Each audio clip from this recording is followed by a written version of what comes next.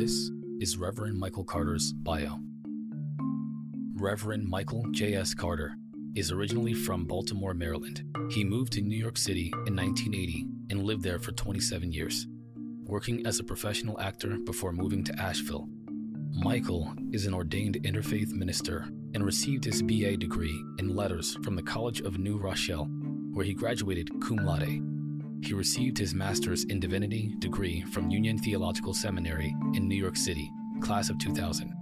He has served as a staff chaplain, board certified, at various hospitals in New York and in North Carolina, while serving various Unitarian Universalist congregations in New York. Michael was trained as an anti-racist trainer and has been recognized by President Clinton for his efforts. A longtime UFO contactee, his book Alien Scriptures, Extraterrestrials in the Holy Bible, was, in March of 2014, #1 on Amazon.com's list of UFO-related books. Michael has also appeared on George Noory's Coast to Coast radio show and on George Noory's TV show, Beyond Belief, on Gaia TV. Other TV appearances include being a regular consultant on the History Channel's Ancient Alien series, as well as being featured in the UFO TV documentary The Real 4400 and UFOs, The Hidden Evidence on the Travel Channel. Reverend Carter was also featured in Steven Spielberg's TV documentary Abduction Diaries for the Sci-Fi Channel. Diaries was the precursor to the Spielberg's HBO series Taken. Author Whitley Strieber calls Reverend Carter's first book, Alien Scriptures, Extraterrestrials in the Holy Bible, the best book ever written on the topic. His 3 other books are A New World If You Can Take It, God, Extraterrestrials, and The Evolution of Human Consciousness. God Consciousness, a 30-day meditation manual for God-conscious thinking, the metaphysics of spiritual healing, and the power of affirmative prayer. His most recent book is Initiation, The Spiritual Transformation of the Experiencer. All of his books may be purchased at Amazon.com and BarnesandNoble.com. His most recent appearance is on the History Channel's America's Greatest Mysteries, hosted by Lawrence Fishburne. The episode was on the Phoenix Lights. Michael serves as the minister for the Unitarian Universalist congregation of the Swannanoa Valley, located in the beautiful mountains of western North Carolina. And now, for my interview with Reverend Michael Carter.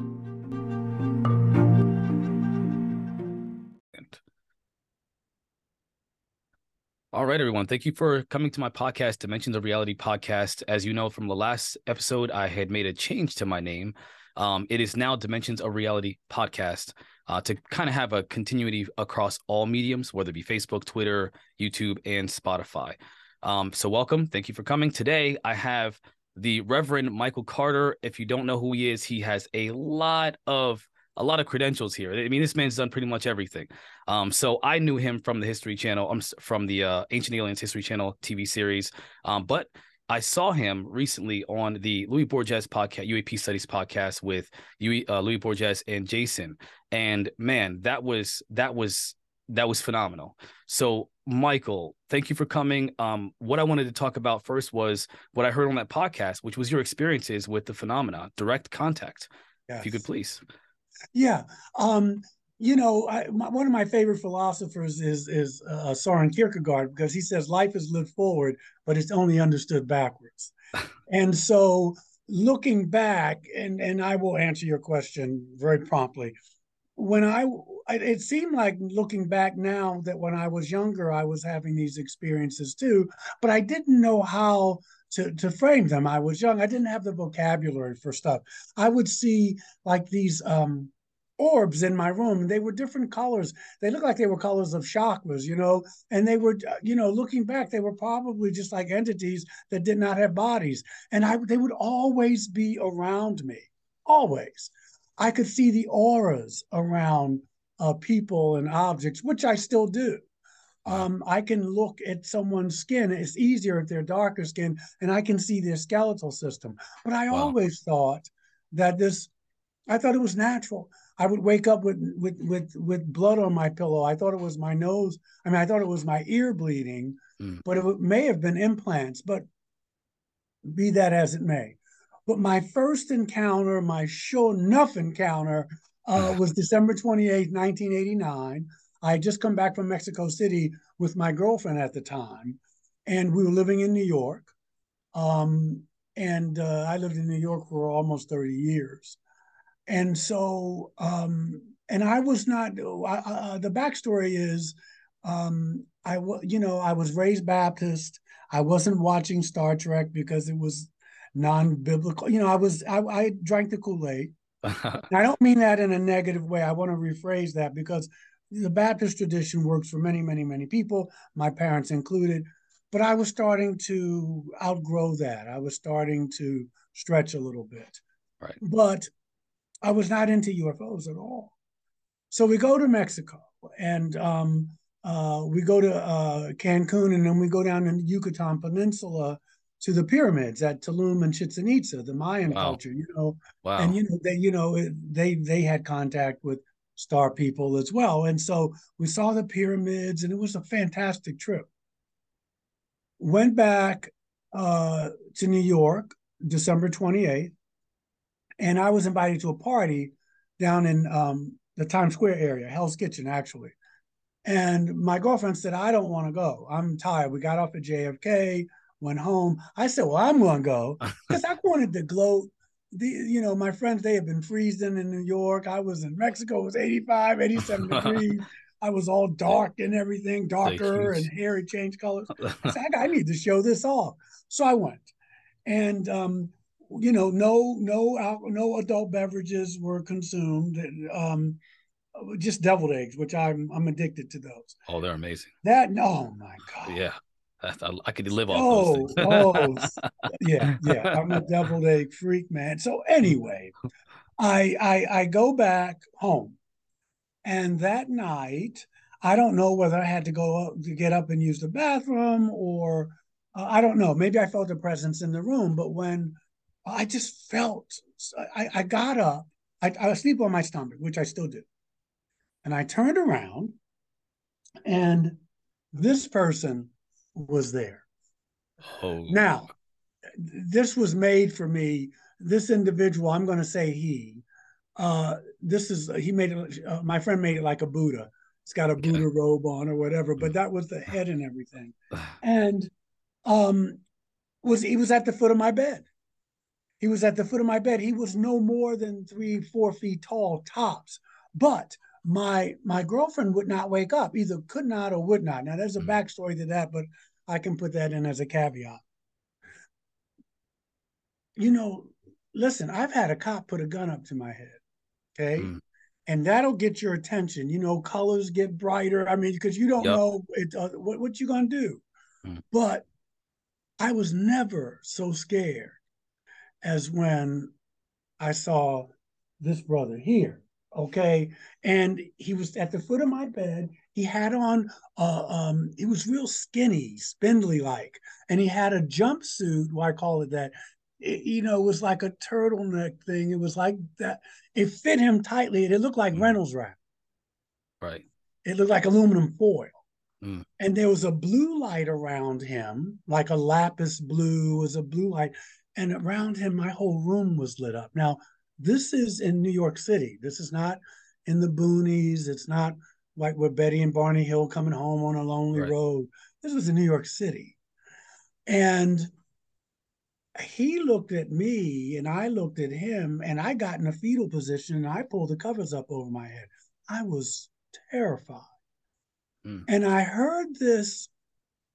Well, it's the 15th floor, the Excelsior Hotel. It's still there, 45 West 81st Street between Columbus and Central Park West. Wow. It's a residential hotel. Wow. Lived there. And matter of fact, my ex still lives there. I heard this whoosh, whoosh. And this is December. And for a minute, man, I felt like I was outside. Like I was outside. So my mind is trying to take all this in. I pulled the covers up, and I was underneath the bed. Sandy could not wake up. And when I finally grew a pair, and I pulled the covers down, and nobody was there. I woke her up, I remember the caveat is my latest book is called Initiation. It's a handbook for people who are contactees, Mm. experiencers. And I sent her a copy. And she said, Michael, I was reading your book and I remember that night. She said, I have never seen you so frightened. And she said, and I saw these shadowy figures in the room, but in my mind, it was like I just had to go to sleep. And Mm. if you read some of the literature, Yep. they can put people to sleep or whatever. So Yep. I said, wow. Um, so and she's a deeply spiritual woman. And so she didn't say, what are you, some kind of nut? And so I was trying to work it out. And they started coming every full and new moon. Twice a month, I was having these visits from about 8 months to a year. And they Mm. would come when she wasn't home and they would paralyze me. I could still see, but I would be paralyzed.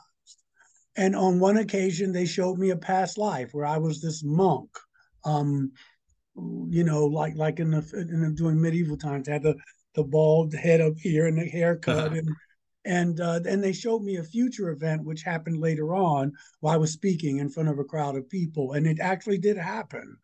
Um, and so people say, were there any of these messages? No, the only they would show me one time. They showed me because now I do energy healing. I Mm. started off with Reiki. I don't know what comes out of my hands now, but when I was in Boston doing at an anti-racism conference, they visited then, Wow. and there was they I was frozen, and they showed me it was like an icon on a phone, an emoji, and there was a Mm. gray pointing like at a hands in prayer, and there was a lightning bolt between the hands, and I use that on my business card now. And I was Wow. like, they're saying we want you to do healing. We want you to, so those kind of things. Didn't have talks with them about the meaning of life or where they were from. First of all, because I was so terrified. Mm. Um, but my life started to change. At that time, I was in New York. I was drinking and drugging and living a fast life. I was in the theater. It was fun, and then this happened, Mm. and it kind of like got me. It was almost like cold water in my face. Like they were saying, this is not what you really signed up for. You can Mm. keep doing this, but there's something else. That's how I'm interpreting it. Mm. So those were my initial contacts, which went on for years, and then years would stop. Maybe a couple of years would go by and they come back again. I'm talking about in my room touching me, kind. I'm not talking about dream Mm. stuff or Right. meditation stuff, which did happen. I'm picking out the highlights here. Well, it's all highlighted. At one time, twice on two occasions, I was visited by a reptilian. Oh, wow. They're The not Drake, bad. the These people Draco. were not bad. They scared the what out of me. Walked Right. right through my wall. They always tell you this: don't be afraid. Yeah. How can you Don't, not be afraid? that's right. Touched me. Looking back, he was a. I'm saying well, his voice sounded male. Mm. And they don't talk. It's like you hear it In in your your head, mind. Mm. like telepathy. Right. And he just looked at me. He was, looking back, he was beautiful, big, bulky, had a tail, walked on two legs, but his eyes were like the pupils went this way, Mm. Like slits. vertical, and it was yellow, real gray, like alligator skin. Mm. Um, what's another? July 4th, 2013. Um, I had a healing. I had a blood clot. This is important for me. I had a lot of friends who fought in Vietnam. I did not fight in Vietnam. I was young. When the war ended in '75, April, I was just turning 17. Mm. I was born in '57, so you do the math.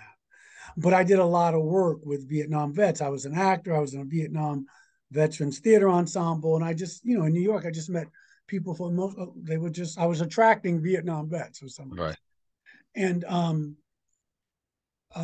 and some of them would talk about their experiences, and some of them wouldn't say anything about them. But and understandable. But at one point they were telling me, because I had a couple of friends who were in special forces. I had a guy who was a tunnel rat, Ron Giles. I've lost track. I don't know if Ron is still alive now. But anyway, they would tell me these stories. And July 4th, 2013, here in North Carolina, where I live now, um, it rained.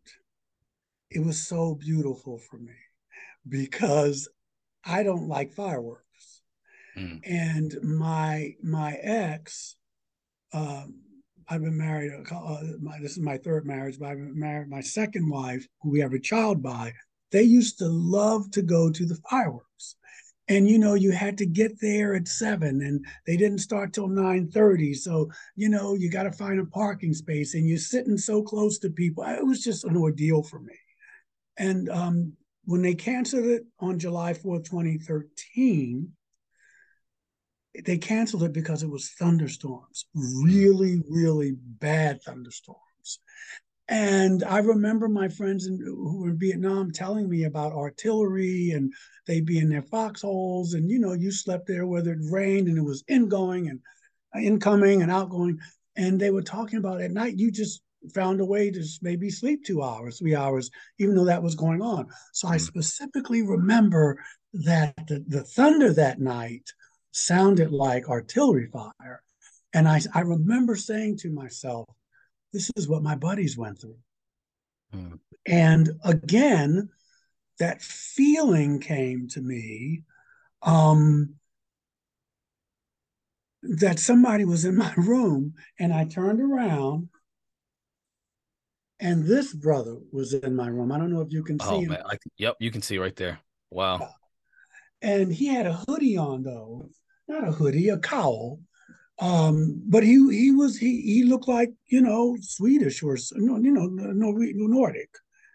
And when I turned over and I saw him, the other thing about I wanted to tell you was I had a blood clot. I had a blood clot in 2013. 2013 was not my best year. I got fired from my job. I was getting divorced, and my dad had died. I know it sounds like a country Oh western. man. And it was like, what else? So this guy came. My leg was swollen like LeBron James. This is my right leg. I had a blood clot from my ankle to the groin area. Mm. I was taking something called enoxaparin, and they later gave me some Coumadin, Wayfarin, or whatever they call it. I was injecting myself with this to make this blood clot shrink. This guy, when I turned around, I was on my side and I saw him. He was almost as tall as my ceiling. He Wow. put his hand out, and he was another one built. You could see his muscles through the robe he had on. He had a hoodie, and he Mm. had a rope belt, and he held his hand out, and this green light hit me in my stomach. I didn't feel any pain, but I was still in the shock of this man is in my house. And then he just dissolved, he just dissolved. Mm. When I looked down, my leg, the blood clot was gone. My leg was normal. Wow. I called a friend of mine named Preston Dennett. I know Preston. Okay. He's a great guy. I called Preston. It was 6:50. Wait a minute, 10 minutes to 7, 6:50 my time. Mm. No, I'm sorry, it was 9:50 my time because I called Preston on the West Coast, but he wasn't there. So it was only 10:07 there, where he was probably out. I finally got a hold of him, and he wrote this story in his second book on UFO healings. Um, my daughter and my ex, when I showed them my leg, they were like, they healed you. The big thing about that was that I had to go to the doctor, and the doctors were not having it. They were like, well, what happened? What did you do? Right. And I said, I didn't do anything. I said, it just went away. He said, well, you were just here a week ago, 10 days ago, because they stick your finger and draw the blood and see. So finally, they kept interrogating me. It felt like that. And so finally, I just said, look, I don't know what happened, but aren't you happy? Right. Aren't you happy? The That's blood kind of the clot. bottom line. Yeah, yeah, yeah. It's bottom line. And that put them on the defensive. They were stuttering. Yeah, yeah. Well, of course, Mr. Carter. Yeah, yeah. Well, of course. And I get it. I said, I know you're people of science, chemistry, all that. I don't know what happened, but I don't have it anymore. And I don't know what happened, and you don't know what happened. But and I asked them to take me off of the drug because they wanted to keep me on them indefinitely. So, but this is during a span of years. Like we're going from 1989, 19. I was at a conference in Knoxville, Tennessee, which is only 2 hours from where I live. I was speaking at a conference, and uh, uh, um, Travis Walton was there, Steve Bassett was there, the usual suspects. Right. Catherine Martin was there. And so, I met these people. I was selling my books. And so I met this woman there and some friends. And so we started to stay in touch. And so she called me one day and she said, I told my friend about you, what a great speaker you were. She was very flattering and effusive. And she said, and I told her she should have been there. And she said, she has a message for you. I said, well, I said, okay, what's the message? She said, well, she's going to call you. Do you mind if I give her your number? I said, no. And I said, well, what does she do? This woman was a lawyer, but she was also a psychic. Hmm. This was in, I think, June of 20, it was 2019 for sure, it was that summer. Anyway, she said, I heard good things about you from Tanya and yada, yada, yada. She said, I don't know how to say this to you, but I see these praying mantis beings around you. I said, really? She said, yeah. I said, I've never seen them. I've seen other folks, but I've never seen them. She said, they're around you. And what I'm getting is that you're gonna see them in the next 3 days. So, I mean, what do you say to that? I said, okay, you sure? I mean, so anyway, the first night, I still have a little post-traumatic stress. Sometimes it's hard for me to be home alone at night. Especially around 3 or 4, which is when they usually come. Yeah, what's up with that? I the same here. Just real quick, every night, almost every single night, I have the exact same thing where I'm I keep the light on, like that's going to keep them same from here. coming. I know, but it's not going to stop them. But at least I'm not alone. At least I'm not alone. That's yeah. Oh no, listen, no, you're not. You're not. Okay, it's probably thousands of people, if not more. And I'll turn the light off at the last minute. But anyway, so the first night, I was living in an apartment before I moved here. And, it was, I heard noises and stuff in the apartment. I was like, well, I always hear that. The second night, and I thought it was auto suggestion. I would get up, if I had to get up and go get something or walk around the house, I started feeling my hair stood on end. I started getting like a chill, like goosebumps. Yeah. You knew. I said, well, something's in the house. The third night, this person climbed up on my bed. No. Yes. A praying mantis. I'd have freaked out. Climbed up on my bed. His face was this, maybe it was the sheet, this close to me. I went, and then it just dissolved. They always dissolve. They always make them, they just like the particles disperse or something. So anyway, those are some of the highlights. And then sometimes years will go by and I wouldn't see them at all. Maybe in my meditation they would come. Right. That's so that is it. Just part of what you just said, it makes me feel like not necessarily comfort, but a little bit of relief that I'm not the only one who has this. I've been told lately that it is PTSD, that what I'm experiencing at nighttime. I didn't think that, because I have PTSD, I didn't think it was from that though. I just thought, I always just kind of took that experience for granted in a sense, where it just happened to me. But the sting up late at night is just me. That's just me being scared. I didn't associate PTSD with that, but apparently that's what it is. Yeah. And I mean, literally last night, if I were to give an example, I was up late last night and I stay up until like 4 or 5, 6 o'clock in the morning sometimes, most of the time. And then I always keep the light on, like that's going to do something. Like I think that, like, what's the light going to do? If they want to come into my house, they can just come in here. And I always look at the curtain because I have, noise. And I was thinking, You know, just the feeling of their presence some days is really strong, but they haven't showed up at all for the last 10 years. The only experience I've had that would be relevant to them was that experience I mentioned to you once with the orb, where I came out of my meditation and I opened my eyes and I was in the sky, and then I saw an orb because I had meditated prior, not necessarily thinking about anything specific, but that's what happened. I saw the orb and I rejected it. And I remember you telling me that's probably why you're not finding out what's going on, because you're rejecting and telling no. And I wanted to talk about that because I live a lot in fear. Most of my experiences are kind of colored by fear. And that is a fault of mine. That's a psychological barrier that I've always had my entire life. And I wonder if, for example, I've been told that the experience can be shaped by the way that you feel about it, or by the mindset that you have, whether it be in the moment or whether it be in your worldview.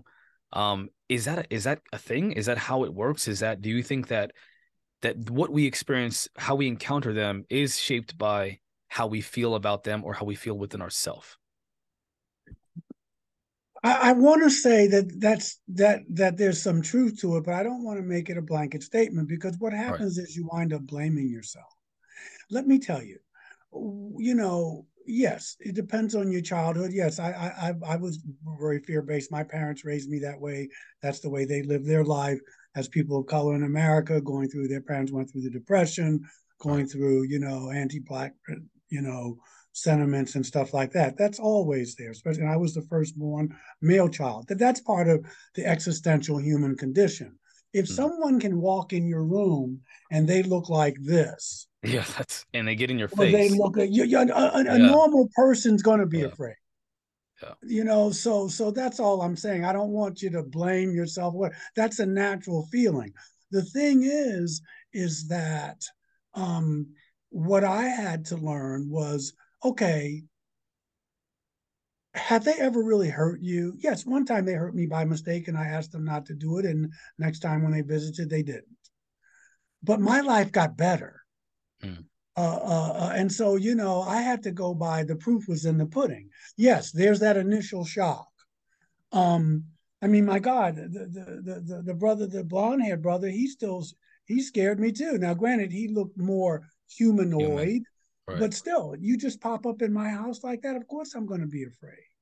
The thing is, though, for me, was that the changes in my life that were for the better, the changes in my Mm. personality, just my life. The other thing is this: there are people who have not had the experiences I've had. They've had their sperm taken, ovum taken. Right. They've been put on now I've been regressed. None of that came up in my regressions except being on a ship and laying on a Right. table. Maybe I blocked that out. But again, my life had changed for the better. For people who didn't, what are you going to blame? I'm not saying you're saying this. Oh, well, Right. the only reason that happened to you because you had a bad attitude. No, things happen. And I was fortunate that I didn't run into Those the types. group of people that Yeah. they ran into. Yeah. And so that's why I don't want to make a blanket statement. Now, of course, um, as time goes on, your attitudes about it, I mean, that's just life, quantum physics. The observer and the observed, we affect each other. But when someone can walk through your wall, when someone looks like they're not even from this neighborhood, this planet, there's going to be fear, not unless you are a highly evolved individual. Right. You know, I reflect heavily on the conversation we had, the first conversation I had with you, because you drew a parallel between essentially the experience of bias in our culture on Earth, when it comes to different, colors, well, races, creeds, belief systems, and so forth. How Mm-hmm. you can't pin an entire race or entire culture of people based off of one or a few of the people that are causing the problems. And so Sure. when you look at these beings, you see there are some that are mischievous, quite mischievous. You cannot, and I have looked at the darker side of the phenomena, and I just kind of blanketed. Unfortunately, and I did this because I should have considered the reality of that dichotomy between human civilization and any other civilization out there. There's got to be some similarities. They don't have to be dichotomous. It can be similar, where they could have different people or persons in their civilization that are mischievous, that are either outcast or they're evil. They could be evil just like they're evil humans. And so why color the entire race of beings as Yeah. bad? Yeah. Because I focus heavily on the negative aspect of it. I've reflected on that heavily since the last time we talked. And I agree. And I've changed my paradigm because of it. Because now I think of it as there is a faction of the persons involved with the phenomenon that isn't so great. Terry Lovelace, in contrast to your story, his wasn't very good at all. I mean, there was fear, but there was some really terrifying experiences that he had related to the phenomena and these beings. And the one thing that I remember from his experience that he said was seeing one of the mantis ones. And they said he said he was screaming and yelling because they were hurting him. And the mantis being looked at him and said, "I don't know why you're yelling. You know we don't hurt you. You know we bring you back." And that traumatic experience that he had with that being, with the trauma, they told him, "What are you freaking out for? We don't hurt you, and we always take you back." And that was the just being in their presence and seeing that creature. That's what's terrifying. And of course, they have an energy probably that they emit. Maybe it's an electromagnetic field. Maybe there's something about their being. It's a high vibration. Right. High vibration. So that we are. Yeah. Well, there we go. I think it makes more sense that that's the fear that we feel, something that's more supernatural, being around them, so to speak, something that we are not really aware of in terms of physics and biology, because we emit an electromagnetic field around ourselves. It's very small, it's subtle, but why wouldn't these beings do something like that? But when they have the advanced, capabilities like mind control and being able to telepathically talk to you and heal you, that's got to be a higher level of energy that these beings are emitting just naturally. And so I feel like that's what's causing us to have that fear, that overwhelming power of their presence. I think I'm starting to believe that's kind of the fear that we're feeling. The reason that we're feeling, maybe I'm off key here. I mean, you talk about Reiki and healing, and that's involved with energy and so, and the thought and energy and consciousness. Yeah. I think you may be overthinking it. Maybe so. I do that often. So no, it's just the fear of the unknown. Right. End of story. And it just makes it more bizarre because you don't even look like me. We can't even get along with people who are earthlings. Right. Just okay. Slightly different. And we don't take the time to know each other. So imagine that. And I'm not trying to belittle, please don't take it that way. But I'm saying, the human mind wants to make sense. Like, you want to make sense of this. This is why this happens. You don't know why it happens. And we want to, and then we get a glimpse of something, and then we say, well, see, yeah, that's it. Somebody else may say, I didn't cry, I didn't scream at all. I just was curious. So that throws away that theory. It is where you are. It's not a formula that can be fixed, but I think that the more you get visited, and if it's the same group of people, you start to get an affinity. But, people are complicated, and we it's just it's unknown. Who are you? Look at the way you look. It's the fear of the unknown. And so part of that is natural. The other part of that is that sometimes you got to take the leap. There's no other way around it. And but the human mind, I got to get a formula for this. And that's Western culture. I learned a lot from studying, other cultures, especially around religious and spiritual themes. Even if you look at the Lakota, they call the Great Spirit the Great Mystery. They learned how to live in mystery. I don't have to know all the freaking answers. Right. Okay. Same thing with African cultures. Same thing with Aboriginal folk in Australia. It's the great mystery. But in Western culture, see, I got to find a place for it, because that way I have some control over it. So I got to want to know why everybody gets afraid. You'll never know why everybody gets afraid, to the degree that they do or don't. It's you got to be comfortable with not knowing. That's a spiritual discipline as well. Because while you're in a body, the finite can never comprehend the infinite. Any God that you say is not it, because it's unknowable. But in our culture, you got to find an answer, man. I got to figure this out. and then you miss the experience because you're so busy trying to figure it out You're that you missing. can't be in Yeah. the moment of it. It's again, this is why I reflect on our conversation because my brain works where I need to find the patterns and logic. That's how my brain works. And I mean like to a fault where I'm always looking for a pattern, I'm always looking for a connection, I'm always looking for the logic behind. Sound And for like the a most Vulcan. a Vulcan, what do you mean? Oh, you mean okay. In You Star mean Trek, in yeah, yeah. Star okay, Everything's got to be I rational right. and it's got to be logic. Yep. But you know, that's not always the case. Not even close. And this experience, especially, there's no answers. Every time I dig, the further I dig, the more confusing things become. I mean, there is really no answer when it comes to the phenomena, which is what I umbrella over ETs, interdimensionals, UFOs, UAPs, whatever the even now the paranormal, for instance, ghosts Mm-hmm. and And apparitions or poltergeist whatever, stuff, and right? yeah, Um, this point, they all seem to be connected in some way. And they ancient are. religions have been talking about these Sure. civilizations have been talking about this forever. And with your experience, I'm curious about how you see the history of human civilization connecting with these beings. How do you see that as relevant to what's going on now? That there seems to be an increase in the presence and interaction with humanity, with these specifically with the beings, with the UFOs and the craft, and what have been at least seemingly the references to gods and the Mhm. in ancient civilizations. Do you think that there is something that is changing, shifting about their contact with us? Do you think there's something maybe an event gonna happen? Do you think that disclosure is coming? Do you think that they're gonna show themselves?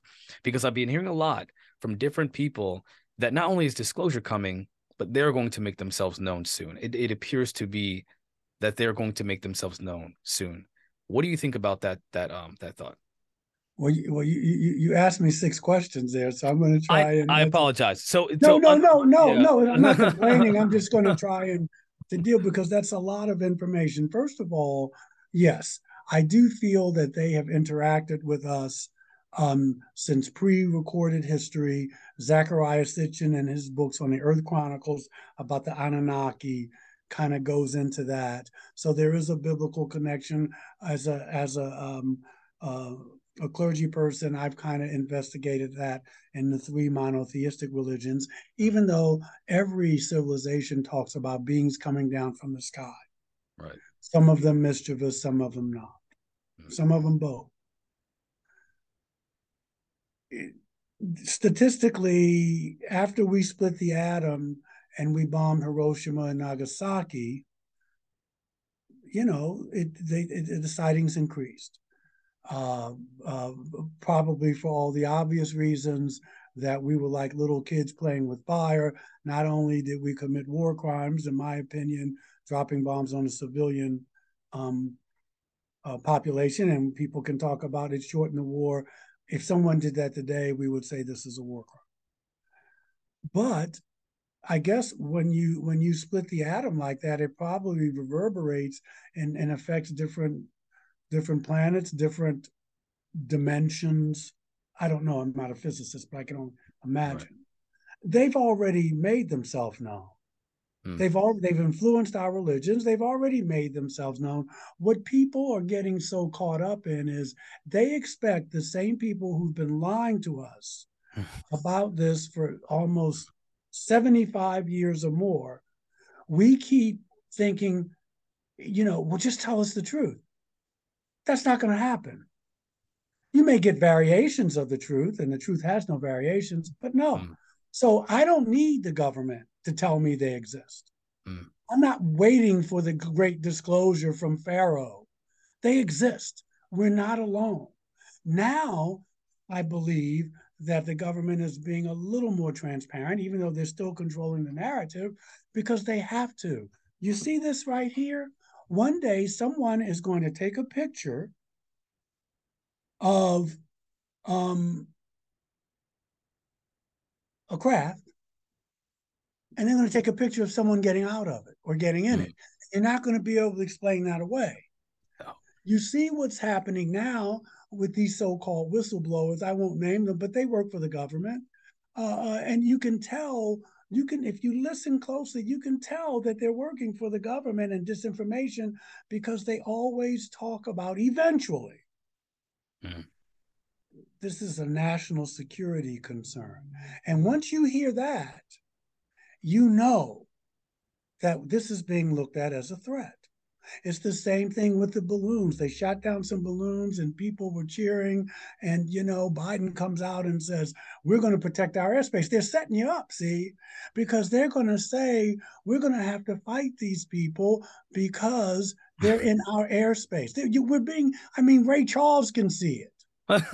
So I'm not, I'm just like I'm looking, I'm waiting, I'm watching, but you can see, because we always need an enemy. Mm. We always got to have an enemy. When you keep going to Congress, we need billions for this, we need billions for that. You got to have an enemy. And we are being played and we're being set up that eventually in our lifetime, we're going to come out and say they do exist, but they're our enemy and they're in our airspace. And they're testing us just to see what's going to be the public reaction. And of course, as primitive and as unsophisticated as we are as a species, people are clapping and, yeah, oh yeah, that's my Air Force, buddy. And it's like, what are you saying? I hope I answered your question. That was a literal perfect answer to my question, because you've probably caught on. I spend a lot of time researching the topic, a ton of time, sometimes too much time. And so I have most of the information that's come out recently. I've looked at the official perspective, and the official perspective is still a little bit of denial, a little bit of obfuscation, which is a big word that's been thrown around quite a bit over the last year or two. There isn't a lot of clarity. There's actually purposeful confusion. But when it comes to people like Louis Elizondo and Tom DeLonge with TTSA, or now TT to the stars, all those people, that whole group of people, they do share a very similar perspective. And because again, my thought process is logic. Give me an answer, give me a box I can put it in. They do see it as a threat because of how it expresses itself, or how it interacts with, for instance, our military, how it observes our nuclear facilities. We seem to be the threat. And now when I think about that, when I thought about it, they're observing our military capabilities. Well, their concern, it seems like, since, as you said, was from these nuclear explosions. We were testing, I think it was the Trinity case that was mentioned by Jacques Vallée. It was heavily mentioned by Jacques Vallée about the craft crashing after a nuclear explosion was set off, and beings coming out. And there were kids that saw these beings, and they had went to get help, and the military got involved ultimately. But long story short, there was a crash with aliens in 1945. I'm sorry, was it? Yeah, 45. So this has been, their concern seems to be about our nuclear or weapons, our weapon systems, and our ability to kill and to cause damage. That seems to be the concern. So when they say that this is a national security threat, what I've kind of collected is that we want to stay dominant, and the threat is there might be someone much more powerful than us that might want to keep us in check. Hey, you guys need to stop, and we don't want to stop. We seem to be bloodthirsty for power. That's what I see. That's how I've seen this. And in your perspective about how this threat narrative, so to speak, is what I've been told is kind of is been pushed because of having to continue the defense budget, having to always have an enemy, having to always be the big dog with the biggest stick. It's always about that. It seems to be true. And it's unfortunate because I want disclosure. I've always wanted disclosure, but I think you're right. I think what it seems like is we're being drug along with carrot on the stick. Just a little bit longer, it's right there. And it's always the same thing. There's always a reason why the next time it doesn't happen. And then with this last situation with the balloons, well, and objects that we couldn't identify, that they shot down and didn't recover, they called up the recovery efforts for, it does seem like it was a test. Let's see what happens. Let's see how they react. And look how we reacted. We failed. So I don't think they'll ever give us disclosure. And I think you're right. I think that when it comes to people like us, we've already been convinced. I've seen them. You've seen them. People have seen them. Whistleblowers are coming out and talking about this. Whistleblowers have come out and talked about this. And Brian Graves, Commander David Fravor, Alex Dietrich, Gary Nolan, when it comes to studying the phenomena from the metamaterial with Jacques Vallée. Disclosure has already happened. It's not going to come from an official source. It's going to come from people like you and me, experiencers, and especially with you, because you're a much more credible experiencer than I am. I'm just a guy, a podcaster. You are the guy. You're doing the thing, man. You're out there. You've been researching and you've written books about this phenomena.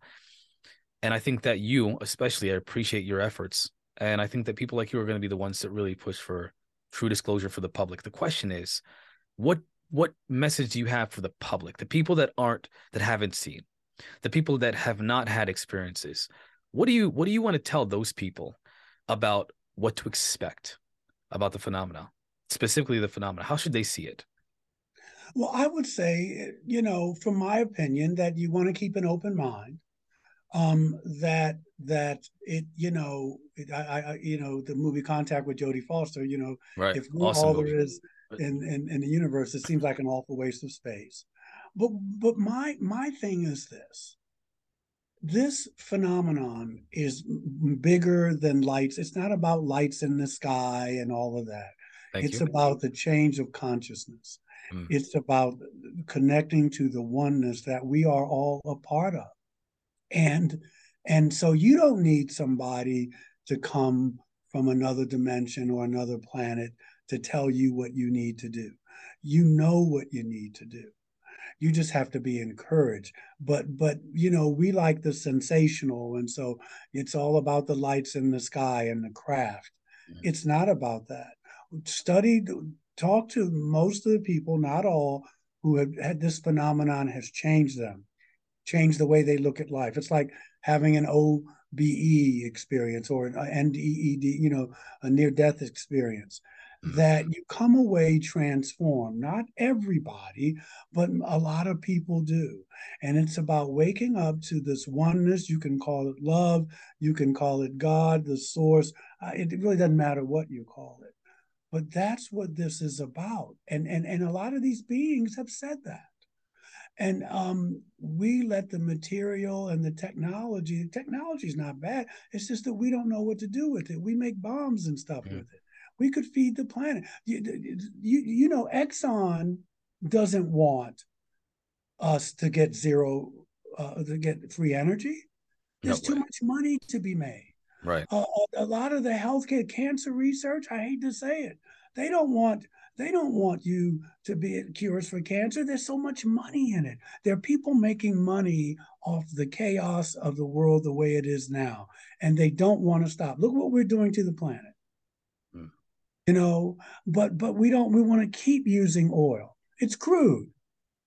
It's crude. It's unenlightened, but we keep doing it because there's money to be made. No one wants you to know that we all come from the same source, that we all have these abilities, that we all we're made of star stuff, all of us. Because I want you to say that you're Black and identify with that. And I don't want you liking that gay person. I want it all. I want it all entangled. It's divide and conquer. It's Machiavellian, but I make money when you do that.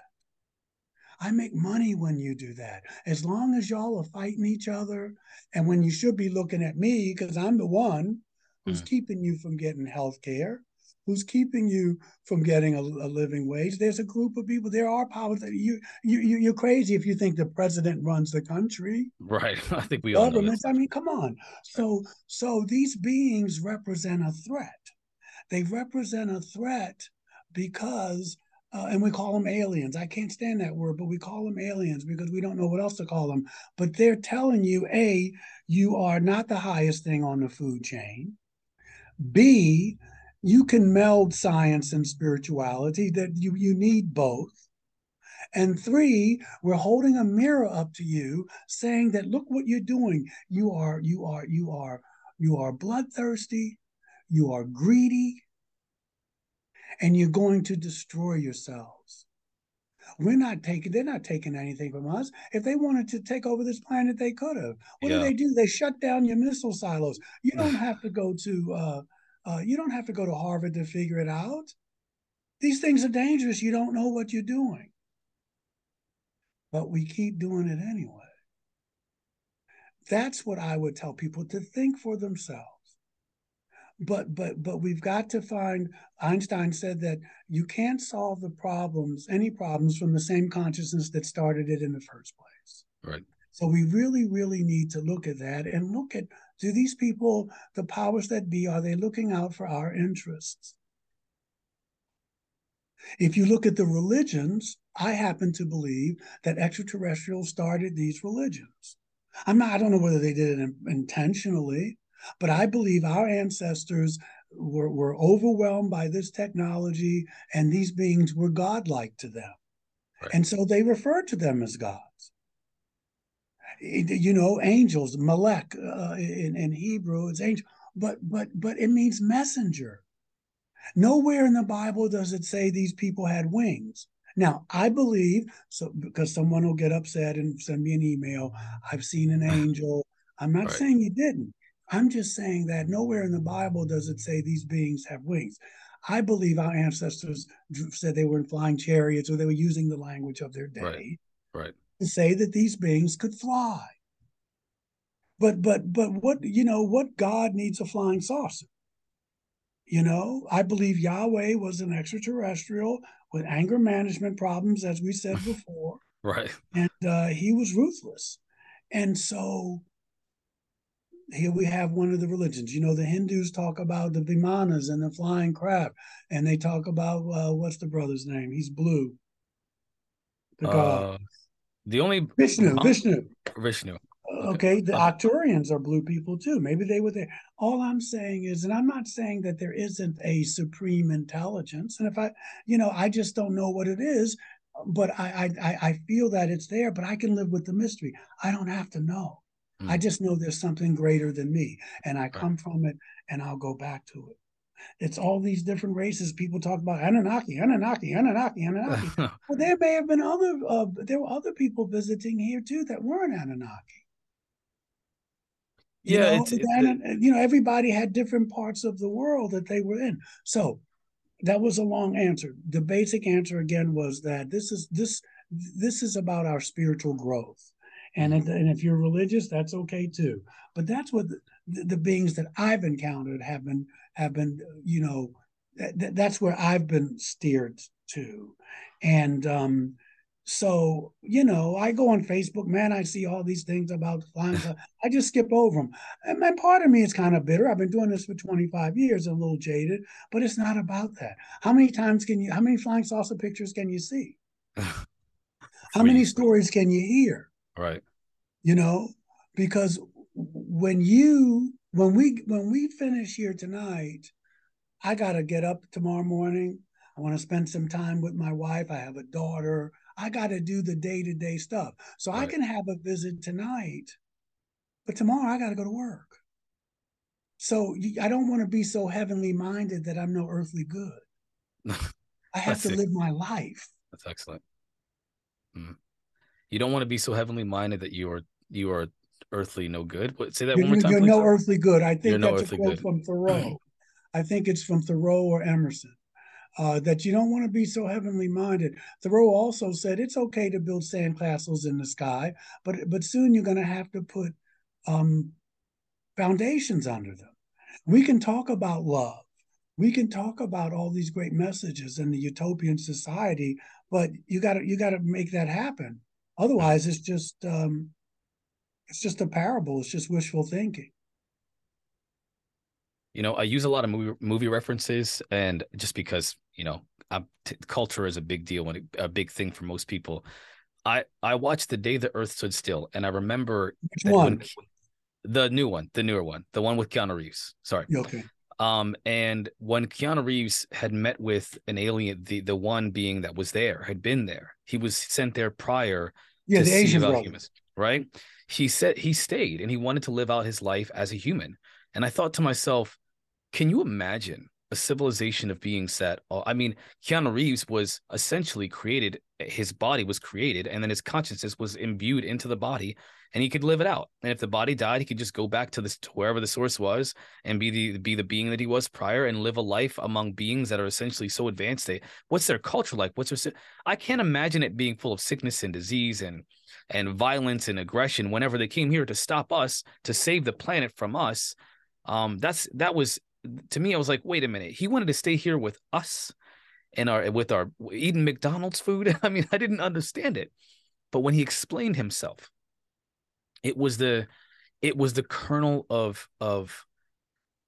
whatever it is that humanity has, that good feeling, the love, the connectedness, the potentiality of humanity, is why he stayed, because we have potential that's greater than what our clear problems are on this planet. And so he had hope in us. That one being had hope in us, and it put a little bit of a seed inside of Keanu Reeves' consciousness, because ultimately he decided to save humanity because of two people, and two people, the mother and son, and her love for her son is what essentially got him to realize that there's more to us than the violence and destruction that we seem to be so prone to. And I want to know, I'm curious about your perspective on, again, this idea that we have potentiality, because you've pretty much clarified that through your responses, that we have good to us. But you said, when you made that comment about us, about you can't be so heavenly minded that you're no earthly good. The idea that we still have to live life and love our family and not just be meditating 24/7. How do you come to terms with that? How do you come to terms with the idea that we still have to live this life, but we're aware of the potential of a civilization that is beyond the struggles that we have here? Don't you want to just go with them? I mean, how do you see that scenario that kind of situation I just explained? This is the life I have. This is the life I have. I don't need a savior. I don't need someone to come and escape. If I come from this source, I'm going to go back to this source. Hmm. I see the extraterrestrial also saying that I have a mission I need to fulfill here. I can't just leave it. I need to see this through. Well, we all have a mission that we have to fulfill here. And who was it? The two most important days of your life are the day you're born and the day you find out why. We all have a mission that we need to accomplish here. And when we leave, we go back to where we came from, which is also embedded in that you don't die, that your consciousness doesn't die. That's the other thing that you can read into that. That I don't die. This dies, but my consciousness stays. I like the first one better with Michael Rennie, but even though I do own the one with Keanu Reeves, but the underlying thing there is that there's a savior going to save us. If it's not Jesus, it's going to be the space people. And again, humanity, yes, there's good in us, but that doesn't mean we're not going to blow ourselves up. Yeah, I suppose. Do you have hope in us? They're not mutually exclusive, but the life I have is here, right now. My daughter, my wife, my circle of friends. I try to keep my health. I try to love my neighbor. I try to treat them the way they want to be treated, not necessarily the way I want to treat them, because people may want to be treated somewhere else, a different way. Right. So I take care of this because this is what I have. If I'm constantly thinking about a world that's not here, then I'm not here. You can be laying in bed with someone and their body's next to you, but if their mind's not next to you, they're not really there. Right. You know what I mean? This is the life we have. Do I believe in past lives? Yes, I was shown a past life. Do I believe that consciousness goes on? Yeah. Tomorrow I got to go to work. I got to pay my bills. I got a mortgage here. Right. It's not fantasy land. It's reality. You know what I mean? This is the way it is. If I want fantasy, I'll go upstairs and watch Cisco in Deep Space Nine, or I'll watch it. Yeah, everybody has their little forms of escapism, but this is the life I have. And if you're worried about tomorrow, it hasn't happened yet, and you can't change the past. So all you got is now. right now. I dig it. That's it's Eastern philosophy for the most part. I mean, Yeah, of course, there's the love other people, of course, that's biblical, but Eastern philosophy is compassion, being present, being in the here and now. Um, don't be so caught up with the whatever, the whether it be too spiritual. It's You're not supposed to hold on to any one thing. You're supposed to just kind of be present and experience things as they come, accept and let go. One of my biggest problems is letting go of things. yeah, yeah. Well, you're not alone, brother. You're not alone, man. You're not alone. And Yeah. so that's what I got out of it. Mm. And if you look at these philosophies and you look at these people, all through history, this was probably passed down to us. When Jesus allegedly, when he says, "My kingdom is not of this world," I believe him Mm. because his perspective was very otherworldly: to love your enemies, Right. to not fear death, to know, to change your whole value system. That there's a quote in the Bible, I forget where, that the wisdom of man is foolishness to God. Mm. Because look around you, the stuff that human beings think is intelligent, it's really not. It's not intelligent at all. You ever heard? Whoever heard of a peacekeeping missile? Gosh. Missiles aren't using. Yeah. That's like Yeah. saying jumbo shrimp. I mean, it's an oxymoron. And what passes for wisdom here is really crazy. Yeah, Mm. it's really crazy. What we call wisdom, I agree. what we call justice. I It's not agree. justice, it's revenge. Mm. So you get this otherworldly wisdom. It's not otherworldly in the sense that it can't happen here. It's just that people don't want to do it because it takes work. It takes work to look at yourself and say, you know what? I wasn't as good as I'd like to be today. I need to look at that. I got some things I need to look at. They don't want to do that. And so I'm going to be telling you what your business is. I'm going to mind your business so I don't have to look at me. See, so I'm all up in your business. Who you sleep with, how much you drink, how much money you make, what do you believe, where you live.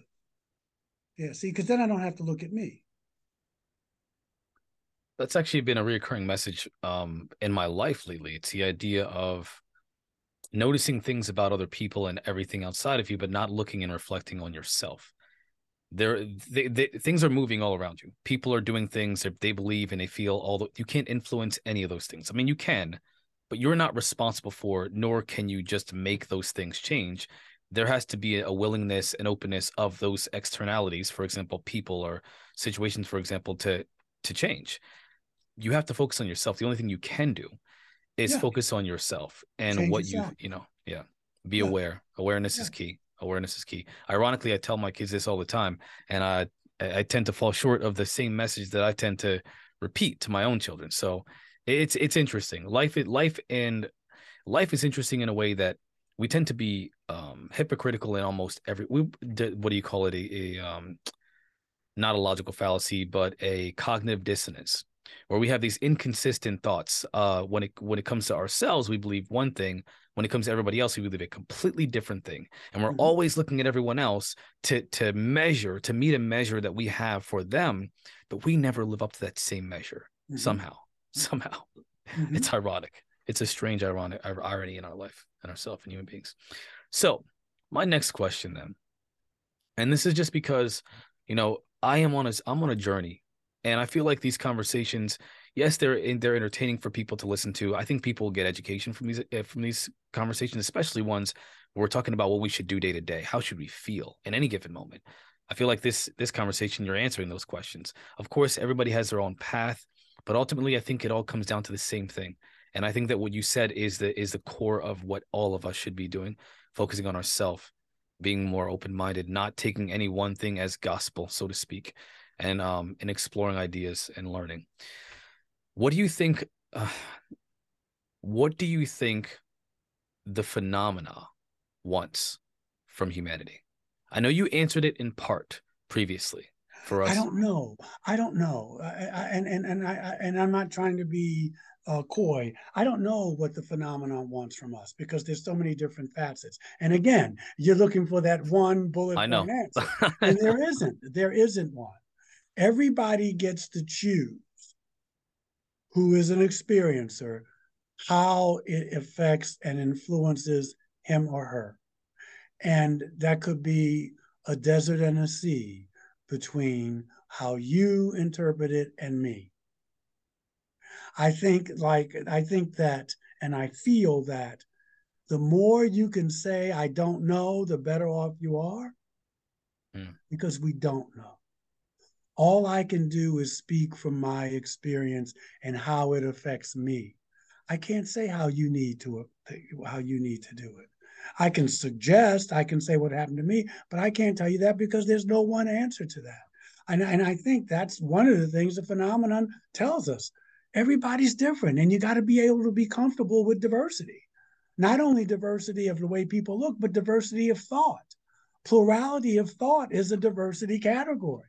Mm. So you may say, well, Michael, my journey's taking me this way. I may say, that's lovely. I love it. Yeah, I'm kind of going over here. That's okay. That's okay. You know, what's frustrating about what you said is one, it's true. But two, I know it's true. And a lot of the things that I feel are in direct opposition to what you just said. I want answers. I want to know. I want to, like you say, you want that bullet point of what things are. And I'm not going to get it. I don't think that I'm ever going to get it. That's actually frustrating. But I think that as we spoke about prior and what you said to me was, especially when I rejected my one experience, I got what I wanted. I asked for something and I got it. And I think that I think that I need to, and again, the conversation with you before, I'm still in this moment thinking about it. I've been reflecting on it the entire week. I think that I will probably be more cognizant of how I frame my questions because I'm looking for answers that there are none, and nobody really knows what is the phenomena. It's a bunch of different things. Why is it here? Well, it's always been here, and it's always been doing all kinds of different things. Who really knows? Well, what is it? What does it want from us? All these questions that I have, I don't think they can be answered in whether it be one conversation or talking to any one person who seems to have all the answers because nobody has all the answers. And that's the problem. That's Well, the it's not problem. a problem. I started out with a Kierkegaard quote. I'll give you another quote of his. Life is not a problem to be solved. It's a mystery to be lived. And so the thing is that if you're, and if you notice, you're saying, what does it mean for us? See, if I'm focusing on us, I don't have to focus on me. See, I'm focusing on everybody else. The question is, what does it mean for Marquis Williams? Hmm. That's all you need to be concerned with. You don't need to be concerned with how it is ever, because that's none of your business. That's none of your business. Hmm. My spiritual growth is none of your business, and yours is none of mine. We can share it, but you don't. You got responsibilities. We talked at the beginning of the show. That's your business. Hmm. It's not about what it means for us, because there are 9 billion people on the planet, and they all have their own unique perspectives about life, about the cosmos, about their place in it. Some of them don't even have time to talk about what we're talking about because they're trying to put food on the table. Right. Right. Some of them are political prisoners in places. Some of them are in a foxhole in Ukraine now. So it doesn't matter. It's not about what is for us. It's about what am I going to do with it? What am I going to do with what's happened with me? You know, there's that story in the Bible when there I think it's John, and they're asking Jesus about the end times, and he says, well, this is going to happen, that's going to happen. I'm not saying that's true, I'm just using it as a story. And they said, well, what about this man? And he said, that's none of your business. Hmm. What about if I want him to tarry till I return? That's none of your business. Focus on yourself. That doesn't mean you don't help people. That doesn't mean you, but see, I don't have to look at me because I'm trying to figure all this stuff out. And life is passing you by, and you're still up here. I was drunk in a bar with an Apache brother several years ago in Albuquerque. And we were whining. He was talking about his land being stolen, and I was talking about slavery, and I have some native blood in me. And then we were drunk. And then we started laughing. It was almost like on cue. And we were like, boy, this is a pity party. But he said something I've never forgotten. He said, Michael, the longest journey anybody will ever take is from here to here. Hmm. And Wow. you can stay up in these chakras all you want, Hmm. but that doesn't make you human. What makes you human is this. From here to here. I love the life of the mind, brother. I read books. I love intellectual acuity, but you're not going to think your way into heaven. No. I don't even believe in heaven, but But so yeah. eventually it's got to come. You got to come back here. Hmm. But we live in a culture, European culture, dominant culture, Western culture, black, white, rich, poor, gay, straight. If you are born in the West, you are rewarded for staying up here. But that's not all of who you are. I think it also has to do with what I mentioned before, fear. The journey that you mentioned from here to here is a scary one because you have to be open to not just the feeling of loving, but the pain that comes with it. And a lot of times Yes, people have experienced so much pain, they the last thing they want is more. And so taking the risk is that's the journey. It's about I taking agree. risks. I agree. I will say this, though, and I agree with everything you said. You'll make the journey. It may not be this lifetime, it may be another time, but you'll make the journey. You have to in order to move on. Mm. So maybe that will take some of the fear away. You don't have to do it this lifetime, but just know you can creep toward it. But eventually, you'll have to embrace it because I, the only way out is through. I So don't want to do this again. I don't want to do this again. This wasn't. I mean, I'm yeah, not having a bad time, but I've had no, some pretty no. bad I hear you. I hear you. I hear you. time. But we've all been lifetimes, Right. you know, black, white, gay, straight, men, women. We've all been that, at least to my philosophy and my beliefs. So, and and it's not about being perfect. It's like the 12 steps. You don't let, it's about progress, not perfection. But eventually you'll make the journey. Little by little you do. So that's one less thing you have to worry about because you got to eventually in order to get where you need to go to back to the source. Because when you go to source, there is no fear. So you can't bring your baggage with you. Well, I mean, you will bring your baggage with you from lifetime to lifetime, just like I did. So be gentle with yourself. Hmm. You may not realize it, but I feel like this entire conversation was probably one of the most challenging conversations I've ever had, especially on air, because on the one hand, I feel like you're not that you're trying to do this, but it's like you're taking a mirror and you're saying, look, Marquise. And I know this is for everybody, but right now in this, every time I've talked to you, it's like a therapy session or a counseling session. And I feel like you took a mirror and you said, look, this is where it's at. This is where your answers are, Marquise. Stop looking everywhere else. Stop Mm-hmm. looking at this and that and this person and trying to intellectualize and put in a box and bulletin point and formula. Look, it's here. And that's frustrating because like I said, I know you're right. And that's the problem. I'm the Listen, problem. Not what you're saying. no, you're not. No, you're not a problem, Marky, at all. You're a human being, brother. In this lifetime, you're a spiritual being in a human body. I agree with that. And I got to tell you something, brother. And you already know it's hard being a human being. Okay, it's hard. It's hard being a good human being. You can be a human being and you can mess over everybody and dog them and start Right. wars and whatever. But you know what I'm saying. But Yeah. you and me and people like we're trying to be as authentic and real, and that's just a challenge every day. And that's why it's good to surround yourself with like-minded people. Not all the time because you need to learn from other people, but people you can go and talk. You provide a service for. I'm looking at you like a minister. This is your ministry. The people listening are your congregation. Mm. So you're empowering people. You don't have to be perfect to do that. I think sometimes we can be hard on ourselves. because we got this image that we have to live up to.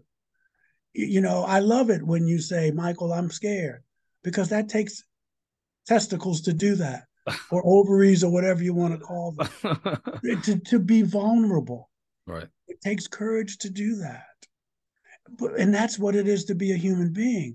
But the less fear, the more fear you can eliminate from your path, the better it will be in any lifetime. Because you got, the Course in Miracles talks about it, you got two choices. You got love or fear. Each day you get to choose. At the end of the day, you go over your day, you go, man, what could I have handled differently? And what did I do well? Takes right before you go to sleep or whenever. But yeah, there's an existential fear. Once you come out of your mother's womb, there's fear. Mm. The fear of being alive. How are my needs going to get taken care of? If you didn't have those needs taken care of, then you're trying to find that. You're trying to find, I have to survive. You know what I mean? If you didn't come from a good family, or you didn't come from that. But that's part of the mission that you took, because the lesson is, you won't judge, or you can help people when people are saying whatever they're saying. You can say, I've been there. I don't have to. I know what that's like. I know what that's like. I don't have to have the exact same experience, but I know what that's like. That's called compassion. The Buddhists talk a lot about that. They use that sometimes more than the word love, because love's got all this baggage with it. But that's called compassion. When I want to make your life better, that's happiness. I give and I get. So that's the game. That's the game. To learn to love, to learn to have compassion, to not let people take away my joy, to not let what's going on in the world take away my joy, to not let the things I want make me forget the things I have. That's the game. You're creating your future by what you do now. You're creating your next life by what you do in this one. Hmm. And you don't have to be perfect. You don't have to have the answers to everything. It's okay to be afraid. Know that you're beautiful, that you're taken care of. You got your family. You got somebody who loves you. You look like you're healthy. You may not be in robust health. Maybe you are, but it's a miracle. It's a miracle. And this is without any space people visiting. When they visit you, now that's icing on the cake. I feel like what you're saying is, it's a consistent theme, because the people that I've talked to, again, I've talked to two different factions, so to speak. Not that you're part of a faction, No, don't explain it. I know what you mean. On the one hand, there are people who do think that there's a problem. There's an aspect of the phenomena that's terrifying, and that's why the government doesn't say. On the other hand, there's another, group of people that say it's not about the phenomena. It's not even about the phenomena. It's about us. It's about you individually, that the consciousness of each and every one of us. Yeah. And about raising consciousness, and about all, and what you're saying is probably the most relevant thing you could say about the phenomena, because when we talk to people who have had contact that they can engage in on, like, purposefully, they say the same thing, that you need to raise your vibration, so to speak. You need to raise your consciousness. You need to get in touch with the part of you that is loving and compassionate and forgiving. And that's the key to the connection to these beings, so to speak, because that's what they are. They live purely in that space, and they mix it with technology. Of course, they're able to interface with technology in that way. Our technology has advanced further than our spirituality, and that's all. We can. I know you don't necessarily focus on this, but as a civilization, that is our problem, is that we're so spiritually, immature, but our technology is just skyrocketing. Our technological advancements are skyrocketing, and there's a disconnect. We need to be spiritually evolved. Yeah, Dr. King talked about that.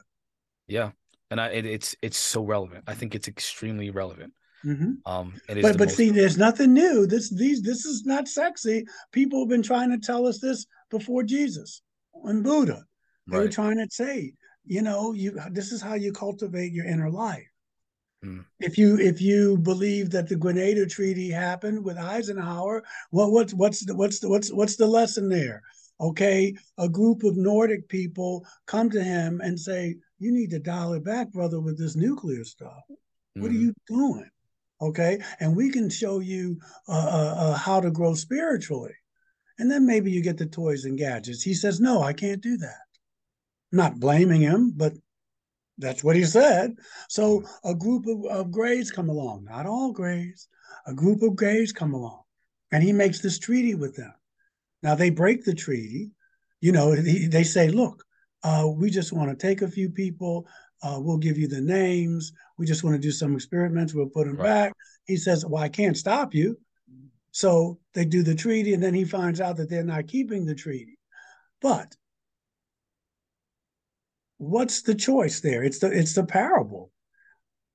Eisenhower is human, he's power. He represents the most powerful nation in the world at the time, that Mm. kind of thing. Right. Do you go for the spiritual, or do you keep The warmonger. you keep the material, you keep the power, you keep what you think is power, you keep the gold, you keep the materials, you keep the Mm. weapons, when you can have both, but you have to be spiritually advanced to deal with it. Aren't we all walking that journey?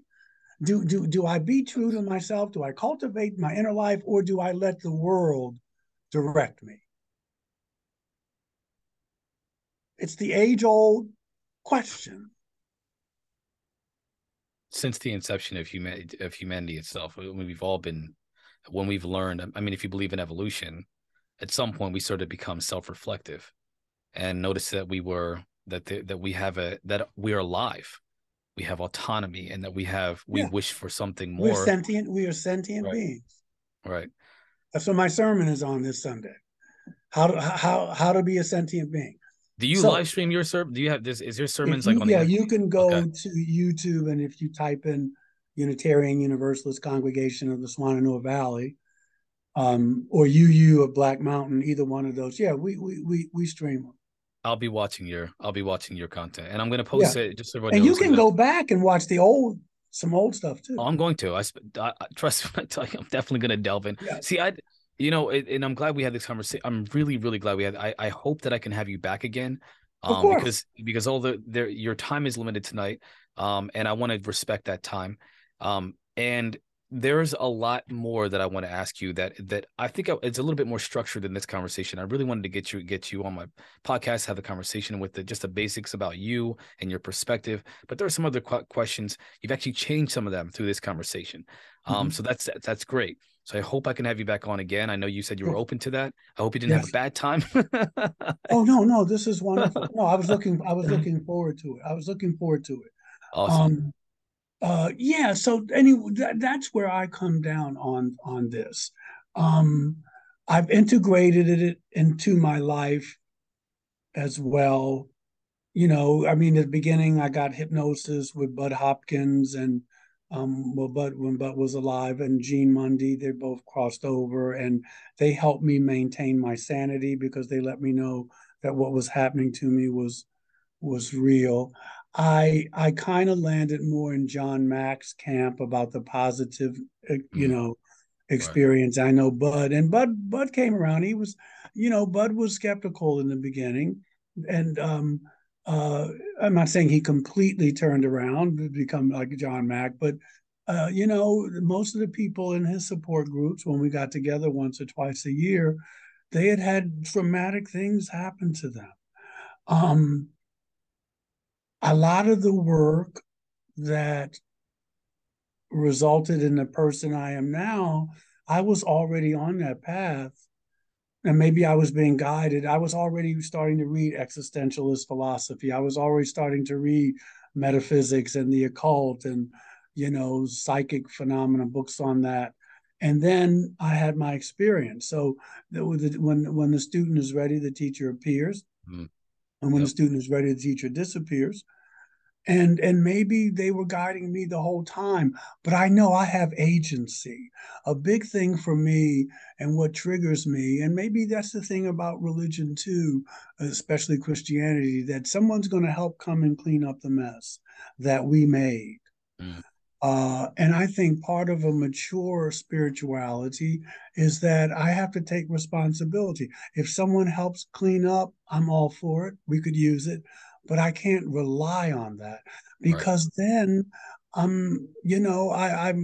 haven't grown up. It's like someone's going to come, Daddy, come save me, Mommy, come save me. That's big with me, and we have a life here, and life is to be lived. And so, as I said an hour or so ago, I don't think you need somebody from outer space to come and tell you these things. All right. They're in there. If that happens, great. But the planet is in need of healing. The planet will be okay. It's us, actually. But, you know, it's about growing and learning and evolving and learning acceptance and not tolerance, and learning compassion and learning loving kindness, and applying that. It's not just about holding hands and singing kumbaya. We could all love each other right now at 8:27 p.m. But if our political systems didn't or don't change, if our behavior doesn't change, what good is the love? I want to know, what does the love look like? Does it look like people having health care? Does it look like people making a livable wage? Those are the things I'm concerned. Some people will say, well, that's politics, but it is, but so is exopolitics. When you talk about how Steve Bassett has dedicated his life and energies to how are we going to disclosure and how are we going to deal with our neighbors, who's going to represent us, who's going to be the diplomats. That's politics. For my Christian friends who talk about Jesus as the king and his kingdom will have no end, well, that's politics. When you start talking about kingdoms and Right. kings, that's Rulers and politics. So I don't right. want to hear it that there's a difference in politics. I forget how Cornel West puts it. He says love is tenderness in private and justice in public. I get Right. what he's saying. What is that going to look like? Because I hear a lot of people in the dominant culture, um, and a lot of brothers and sisters of color too. They talk about love, love, love. But okay, okay. What does that love look like? Is there forgiveness in that? Is there mercy in that? Do you get a second chance in that? Mm. Or is it just this utopian kind of, well, we all just love each other and hold our crystals and be here? No, come on, stop it, You know what's please. that's actually frustrating to me is hearing about love and about forgiveness and about religion, specifically Christianity, right? I hear people who claim to be Christian, but their perspective about certain people doesn't sound like it's biblical. It sounds like it's very carnal. Mhm. It's like rife with human uh ideas of love. So in when I've had uncles and cousins who told me that love, is about there's a gender dynamic. For example, the man is the head of the household. The man is the one that's dominant. The man is the one that runs everything. And then a woman is submissive and should live her life as a submissive person. And so when a man says something, a woman listens. Now, on the one hand, I understand the cultural, gender roles. But on the other hand, I think that the way that it was expressed to me was more about dominance and power versus a union of relationship where there's a Mhm. true dynamic of Mhm. of giving and giving between the two. And so when I hear people say they love, but for example, they think that women have less value, or Mhm. that a certain portion of the population has less value because they don't like how some people act in that certain population. I remember one time I worked at a Verizon store, and this lady I worked with, she had a customer come in, someone that she knew since she was a little girl, and she went to church with him every day, or every week, I'm sorry. And on Wednesdays they went to Bible study. And she said she's seen them for her whole life. And She went into the back room with him. They sat and she was selling him a phone. And when they came out, her face was different. I mean, she looked traumatized, and I was concerned. Like, what did he say to her? What did he do? And then, but they were cordial. They were nice. They were friendly. He said bye, and he left. And when he left, she sat down in her chair, and she was stunned. I said, "Hey, what's going on? You all right? Did he do something? Did he say something?" She said, "I can't believe what I just heard out of his mouth. I went to church with him my entire life, and apparently he said, do you feel comfortable working around that N word?" And she was stunned because her whole life he's never been rude to anybody, never once. He loves the people that he knows. But anybody outside of that circle that he has, the people that he's comfortable with, that he's familiar with, that he has accepted as an equal, he doesn't love anyone outside of that circle. Mm-hmm. And that's how most people on this planet are. They love the people within their circle, and they don't care about anyone outside of it. And that circle seems to be getting smaller and smaller. It's usually family. It is, in some cases, it's about color and religion and about, belief systems. But ultimately, it's all about excluding anyone that they're not familiar with, or excluding people that don't share the same values. Mm-hmm. And that's human love. That's carnal love. Mm-hmm. It's limited. Mm-hmm. It's very limited. I agree. And it's unfortunate. So I apologize. I went on a little diatribe about that, but it's just, it's sad it's good to hear that someone has a perspective that makes sense, that does talk about, focusing on our inner selves, focusing on our spirituality, so to speak, our consciousness, raising our consciousness, living with compassion and love. The thing that I've always believed but couldn't reconcile with how the world is living out.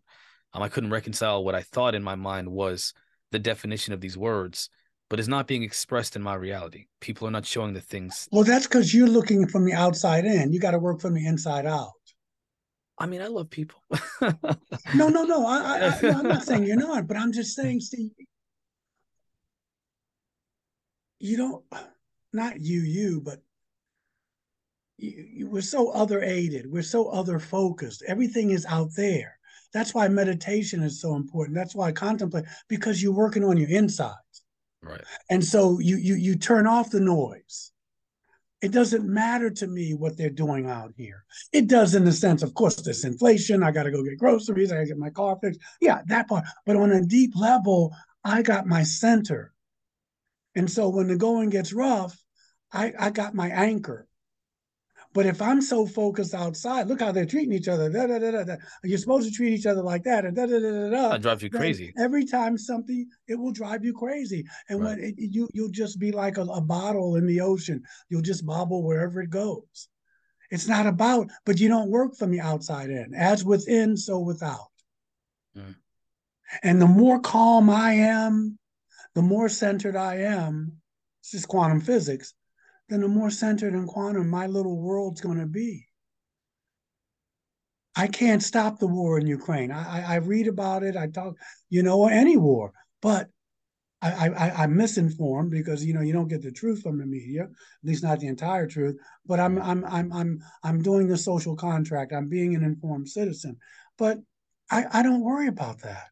I can't do anything about that. But the people I meet every day in the grocery store, when I go to church, that's what I can interact. That's all I'm responsible for. Again, because if I'm so focused out here, I don't have to go in here. Mm. I'm so distracted that and they take your power gets taken away. So yes, we live in a world where people are not. Some people are obviously, but most people it seems like are not treating each other well. Okay, so quantum physics says what you focus on, you attract. Right. Well, am I going to focus on that? Or am I going to focus on the way I'd like the world to be and try to live that out? That's your choice. It's not religion. Whatever you focus on, you create. If when I wanted to manifest money, I had to say, I got to stop manifesting being broke. Right. Okay. So I'm focusing on I'm being broke, but how can you focus on being broke when you say you want to manifest some more abundance? So you want to focus on what everybody's doing that's negative? or you want to focus on the world you want to create or the Mm. person you want to be? That's just physics. It's not magic.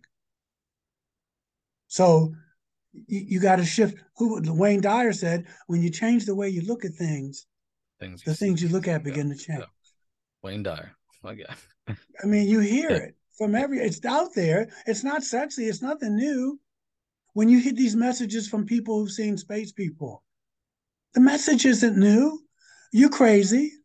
You're destroying your world. Right. You're better than this if you want to be. And it's the same thing Yeah. every time. Why do you think that is? Because we haven't started doing it. Still, thousands of years later, Yeah. after first contact, Hundreds which of thousands of years later. yeah. So but we don't want to talk about that because it's work. Let's talk about the lights in the sky. Let's talk about the material, the physical. Did they leave some traces over there? Did they leave? Did you get a piece of the ship? Let's focus on that. That's exciting. It has its place, but it's bigger than that. But if I'm looking at that, I don't have to do the work. See, I don't have to do the work. I'm just looking for the nuts and bolts. Just give me the facts, man. It's like Dragnet. I don't know if you're old enough to remember that. Just give me the facts. Okay. I don't want to hear anything else. Life is not like that. All right. Well, I think that's I think that this therapy session is enlightening, and I'm sure that the listeners are going to love this. I think that this is probably going to be one of my favorite episodes, especially given that it's like, again, it's like a therapy session for me. I haven't had many of those. Let's be honest. I think I've only had one, and I haven't had it on air with somebody. It was with Preston and Dolly. Mm-hmm. The first time I talked to them was like a therapy session. And Mm-hmm. I feel like this is reminiscent of that conversation, only it's very different because your perspective is specific. There's perspective is solely on the phenomena, the interaction with the phenomena, but it has that same air of like, the spirituality side, the consciousness side, the focusing on your inner self and that and how you are inside. They focus on that as well, but in a much different way because it's all associated with the phenomena. You're saying it's all about you. It's all about just you. It's here. And whatever comes from your self-observation, your self-awareness, that increase in your self-awareness, whether it be with the beings or just a change, a shift in your consciousness and life in the life you experience. That's what it's about because you got to Yeah, live yeah, this life. yeah. Yeah. I don't mean just you, like you're an island to yourself. We're all Oh, of course not. connected. Yeah, of course. Yeah, yeah. But I want people to hear that. I don't want them to think that it's in some narcissistic way because we're all No. connected. But once I'm taking care of me, in a lot of ways, I'm taking care of you because once I'm being the self I need to be, Dr. King said it best. He said, "I can't be who I ought to be until you are who you ought to be, and you can't be who you ought to be until I am who I ought to be." It's not Mm, personal. That's just the way this universe works. right. So I'm connected to you. But when I'm feeling good, I'm going to give that good out, and that's going to affect you. And when you're feeling good and satisfied, you're going to put that out there, and that's going to affect, and that's how the world changes. Yeah. So and that's with if space people existed or not. That's how it works. Amen. So to say. Yeah. All right. Well, Michael Carter, I want to again say thank you for coming to my podcast. The Thank you, brother. listeners, Thank you for having me. it was a great pleasure. I really look forward to having you back again. And Let's I talk know about it. well then after this we can set another date. That would be great. Yeah. Because I got some more questions for you in a different going in a different direction. I really love your perspective. So we're gonna do this again, hopefully. So where can people find you? Where do you want them to go to see Um, your work? you can buy my books. All five of them are at Barnes and Nobles or Amazon. Which Just I'll type post in in the Reverend Michael J. Carter. yeah. Okay. My email is michaeljscarter@gmail.com. I will answer you. I don't use my website much, but that's reverendmichaeljscarter.com. And on Facebook, I have a fan page, which is Reverend Michael J. Carter. And I also have just what I call a regular page. And just type in Michael J.S. Carter. And I'll get back to you. All right. I'll have all those links in the description below. So stay tuned for them and follow him. Check his work out, because I guarantee you're going to get something out of this more than just learning about lights in the sky. So Thank you, brother. all right, everybody. Take All care. right. And